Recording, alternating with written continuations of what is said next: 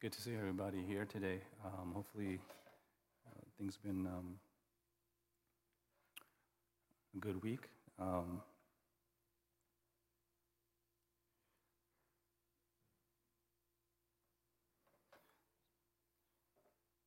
Sorry, my tablet is not working right now. So,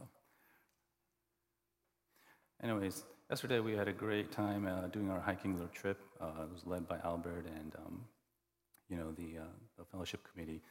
Too bad most of us may not have been able to make it. You can make it next time. It was a great time because you just didn't know what you were going to go get. You just didn't know where we were going.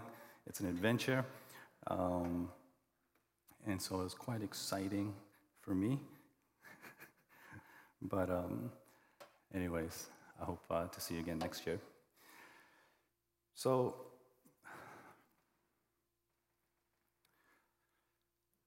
we're looking here in Acts, and here in this passage, we're talking about conversion stories. Sorry, my notes are having technical difficulties.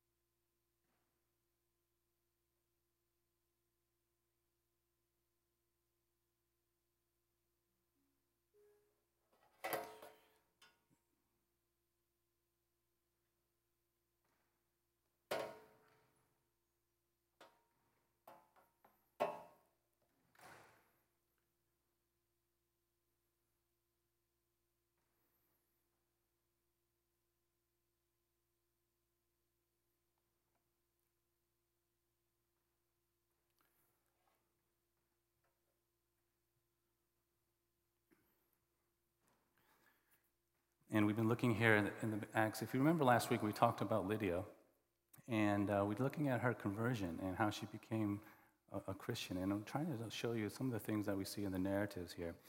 And as we continue to read in this chapter, we read about this slave girl.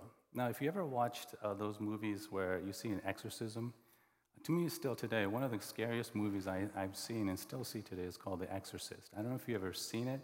It's really scary, and it's still, you wonder why we're scared about such things, especially if we never personally experienced them. But this is kind of a scene from one of those movies, and it's an interesting account, I think. I want to spend not only Sunday, this is more of an introduction to this section, but next week as well, to dig a little bit into what I see in terms of one of the narratives that I see here that we can talk about. But before we get there, I just wanted to unpack this part because I think it's also very important to understand the gospel. Okay? In 1736, Jonathan Edwards wrote a very important book, and still in print, still much read, and it's called A Narrative of Surprising Conversions. And in many ways, that's what Luke is giving us here. Here in the 16th chapter, it's a narrative, a portrait gallery of, surprising conversions, men and women, particularly in this passage, 2 women and 1 man. And last week we looked at the first one, and it was a woman named Lydia. If you remember from last week, this Lydia, she was a prosperous Asian woman from Thyatira, and she was a seller of purple goods, expensive cloths, and it was only able to be afforded by the rich, okay? But today, we look at here about this little girl, actually, a teenage girl, and she's called a slave girl. And so it's probably a week later, and Paul and Silas and maybe some followers were again on their way to the synagogue, and they're on their way probably to the place of prayer again, and they meet this girl, all right? And in verse 16, we're kind of told who she is. So let me try to give you a little bit of background of who she is. First, by the word, if you know the original language of the New Testament, which is Greek, that's right. You see that the word girl here is actually someone who's very young, okay? So you have a young girl, maybe 10 to 14 years old at most, right? She's a kid. But you also see that from the verse 16 that she has a spirit of what the Bible says, divination, a spirit of divination. And literally in the Greek, That word spirit of divination says python spirit, snake spirit. So those of you who know Greek mythology, you can now wax eloquent as you kind of tell me what this is all about. But if you remember, this is where it's coming from. Back in those days, Greek mythology was still important, right? It was still popular. And they believed that there was this god Zeus who had two sons, Apollos and Artemis. And Apollo was said to have an oracle at Delphi. An oracle was someone who could tell the future, someone who could prophesy. And so Apollo, they believed, manifested himself by means of a snake or a python that guarded that oracle at Delphi. And that mythology, that understanding crept over here into Philippi, okay? And so when Paul says, or when Luke says that this girl had a spirit of divination, he's literally saying in the Greek, she had a python spirit, meaning they believed that she was speaking the words of Apollo, right? Now, any person today in modern times would look at this and say, well, she's mentally ill, obviously. There's something wrong with her mentally, and so she needs some psychological or psychiatric help. That's what we would say. But the problem here that we're told in our passage is that what she was saying, these predictions, actually came true. They were true. She knew things that she shouldn't have been able to know. And that's why it's confusing. So you look at verse 17, and it says that she's shouting, right? She's shrieking, and this is what she says. She says, "These men are servants of the Most High who proclaim to you the way of salvation." That's true. And the thing is, nobody knew who these guys were. Nobody knew around them that they were missionaries. No one knew that they were ministers and that they were there to tell the gospel. And yet here's this little girl shrieking, and what she says is true. Puritan William Bates put it this way. He says, quote, "The devil will tell you 100 things that are true in order that he might tell you the 101st thing that isn't true and weave his way of cunning and evil into the machinations of your heart and soul." And what we see here then, if anything, is this. The point is that the devil, or even demons, if you think about it, know more about God than you and I, right? They have accurate theology. They know everything. They have better theology than you and I, okay? You can know all the theology and understanding who God is, and you can still hate God. But at the very least, I think, on a side note, I think this is what we can say, and that is this. Just because someone told you something true doesn't always mean it's from God. Okay? That's what we see here. But anyway, let's move on. And as you continue to read the story, in verse 18, what happens is this girl is following Paul and Silas around, and she's constantly shrieking, saying this over and over again. And we're told in verse 18 something interesting. Paul, it says, became greatly annoyed. Okay? He's greatly annoyed. Yes, pastors get annoyed. Okay? Missionaries can get annoyed. And even the Apostle Paul gets annoyed. And so you've got to understand, when Luke wrote this, you got to know that this couldn't have been made up, because it doesn't make Paul look very good. It makes him look terrible. You would think Paul would see this poor girl who's struggling, who's a slave, who's going through spiritual turmoil, that he should have wrote something like, Paul, moved with compassion and empathy, decided to help her. Right? That's what she just said. But he doesn't. It says he was greatly annoyed. And so Paul, having been greatly annoyed, he turns to the Spirit and he says, "I command you in the name of Jesus, come out of her." And it came out that very hour. Okay? In the name of Jesus, I command you. Now what's that about? Why the name of Jesus? Well, in this culture, names were a big deal. Names revealed your nature. That's why oftentimes when someone came to visit someone on official business, they would say something like, "I come in the name of so-and-so." It means you carried a certain authority and power.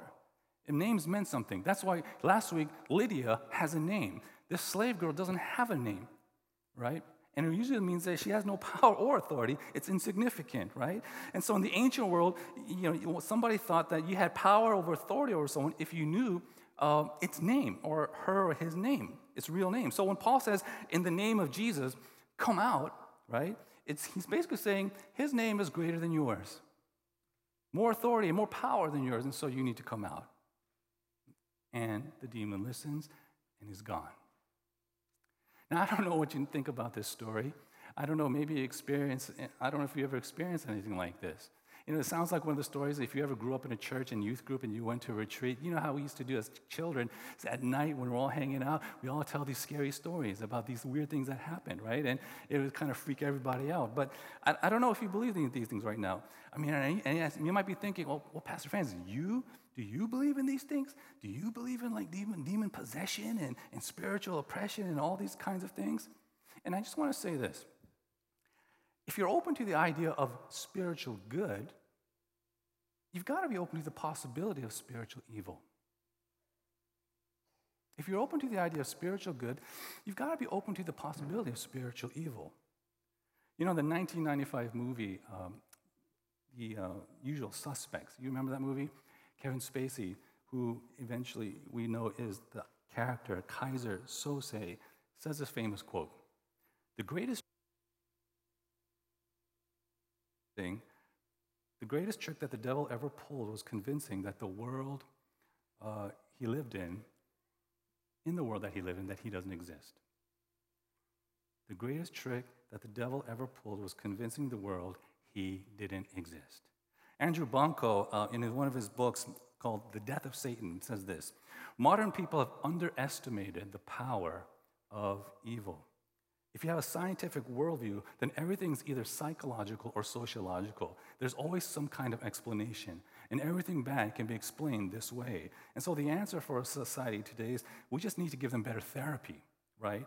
They wouldn't do this. They wouldn't be like this if we just give them some therapy.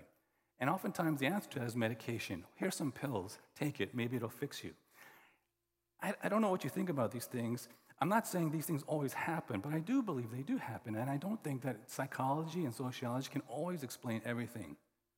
But here's my point, okay? This is where we need to focus. She was a young girl who wasn't just socially enslaved. I mean, she was a slave, but she was spiritually enslaved. She was spiritually oppressed, under the power of something really not in her control. And you look at this girl and you might have to ask yourself, do you have anything in common with this girl? And you might think, no, I don't, because I don't believe in this. Well, let me think of it this way. I talked to a few people about work, because most of us work and work is a big part of our lives. And over again, sometimes during those hard periods of during work, I hear this, I feel like a slave. I feel like a slave at work, right? I feel like I don't have control over my life. I hate my job. But at the same time, you feel like you have to because it gives us what we need. It provides what we want. Or it provides the means to what we think we need. So oftentimes, many of us in the workforce, we feel like we end up doing something we don't like doing. We end up doing what we hate to do in order to be able to do or to get what we love to do and get. And we don't control that. It controls us. Here's why. You and I, we live by what we want. We live by what we desire. For example, if you live for power, if you desire power, you're going to be controlled by that desire, right? Because you have to now do everything you can to keep that power. If you live for your career, you're going to have to do everything you need to do to maintain your career, right? If you live for a relationship, you will have to do things you don't even like to do in order to keep that relationship. Those things you don't control, they control you. I experience this all the time. I don't like dishwashing. I don't know anyone who loves dishwashing, right? But I need to do dishwashing in order to maintain my relationship with my wife, right? I don't control her. I don't control this. It controls me. It controls my desire. Whatever you love the most, whatever you think is most important to you, whatever you think you are living for, I think the truth is, it will possess you. It will control you, right? The love of your life eventually becomes the Lord of your life. What is that today? And the reason is because we are also enslaved. We're enslaved to our own desires. We're a slave to it. And we don't have power over it, right? It has power over us. You know, it's like that children's cartoon back in the day. I don't know if you remember this, but there was a cartoon called He-Man. You remember that, He-Man? And you know, if you know that cartoon, you know that every beginning of the show is this buff character with a huge sword, and what does he say? It's masters of the universe, and he raises his sword and he goes, I have the power. That's every kid's dream. To be the master of the universe, the master of my life, and to be able to say, I have power. I have control. But the case is not. You may not be enslaved to a demonic spirit, okay? You may not be enslaved to the python spirit like this poor girl is, but functionally speaking, you will be a slave to someone or something. Someone or something or someone in your life will be your master. Whether it's your family, whether it's your work, whether it's your children, whether it's your friends, your money, your reputation, your own self-righteousness, okay? Your own need for affirmation. If you live for those things, you will be enslaved to those things, okay? And it's so true. John Calvin had it so right to summarize in his books. You and I, it's just how we were made. We were made to worship. And if you're not a slave to Christ, if you don't worship him, if you don't live for him, you will be enslaved to something or someone else. You will worship something or someone else. There will be something else that you will want to live for. And I think the authors of the Bible, and especially Paul, they understood this. Listen to this. Romans chapter 1, verse 1. How does Paul introduce himself? Paul, a bondservant of Jesus Christ. That word bondservant in the Greek word is doulos, which also means servant, but literally you could translate it slave. Paul, me, a slave of Jesus Christ. Galatians chapter 1, I do not now persuade men or God, or do I seek to please men? For if I still pleased men, I would not be a slave of Christ. Titus chapter 1, verse 1, Paul again refers to him, Paul, a slave of God, right? James, James says in chapter 1, James, a bondservant of God, a slave of God. Peter says the same things. Peter, 2 Peter chapter 1, verse 1, Simon Peter, a slave of the apostle of Jesus Christ. Jude, the book of Jude, chapter 1, right, verse 1, Jude, a slave of Jesus Christ. They all refer to them slaves because I think they knew, right? I think they knew. If you're not a slave of this one, you'll be a slave of something else. Now, you might be responding to me and say this, well, okay, that's fine. If that's true, if we're all going to be enslaved to something, then why slave to Christ? You know, at least I can choose my poison, right? Choose who I want to live for or what I want to be enslaved by. And here's the reason. Every other master, every other spiritual master, every other mental, emotional, physical master, every other master that I know of will be like this. They will punish you if you fail. You will be punished if you fail, right? Think about this. If you live for friends and one of them hurts you or you hurt them, you may no longer be friends again.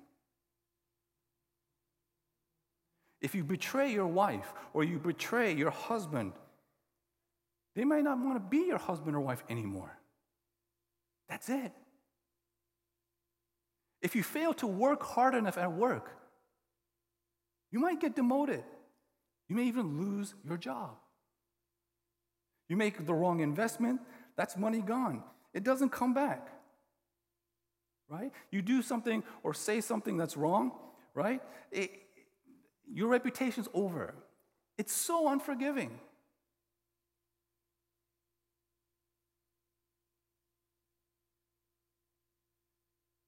I think that's the problem with everything else, right? But in Jesus Christ, you have this. Why follow Jesus Christ as your master? Because you have a master here who died at the cross. You have a master who became a slave for you. You have a master who had all the power, but became powerless so that you could live powerfully. You have a master who came to this earth not to punish you when you did wrong, but to take your place and receive the punishment for your wrong. You've got a master here that gives you the status, that gives you the wealth, that gives you the kind of identity that no one could take away from you, no matter what they do or what you do. You can live with someone and be enslaved to someone, but he is someone who is gentle in heart and spirit. And like he says in Matthew chapter 11, it's a yoke, but it's easy and it's light compared to everything else. You're going to be a slave to something. Jesus says, what about this? Right? Now let me just kind of conclude with this really quickly, and that is this. Here,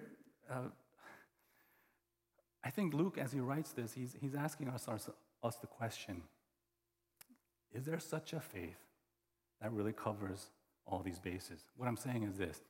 You got Lydia, a rich, Asian, well-to-do, prosperous woman who is already kind of spiritual, who's already kind of moral, a good person who comes to Christ.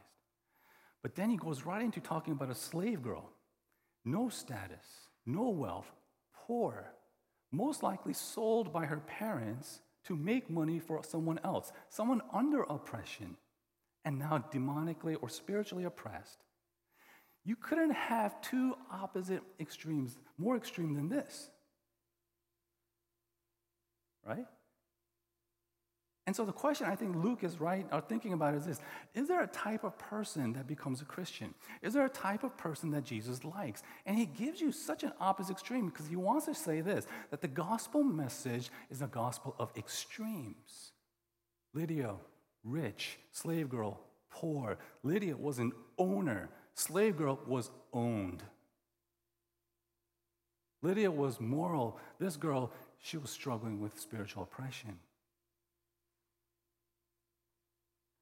And it tells us this, that there's a gospel here that says, here's a Jesus, here's a Lord that cares for, that loves, that has concern for the rich, the wealthy, the well-to-do, the well-educated, the well-off, just as much as the poor, the disenfranchised, the spiritually and socially oppressed. It's the same grace that saved Lydia, which we find effective in this girl, this poor slave girl. It's the same grace that saves. Is there a type of Christian? Is there I hear this oftentimes, yeah, he's such a Christian. If I had to say that, I don't want to pick anyone out, but I like to pick on Abe, right? If I looked at Abe, yeah, he's the Christian type, right? He looks like a Christian type, right? He looks like a hipster Christian type. The beard and everything, cool, but, pretty good, praise leader. He's a Christian type. And so there's a type of people who become Christians. Is there a type? And I think Luke tells us, no, look, there's no type. Lydia, rich, slave girl, poor, they crazy, street addict, homeless person on the right, and then rich, wealthy, live in a penthouse kind of person on the left. There's no type.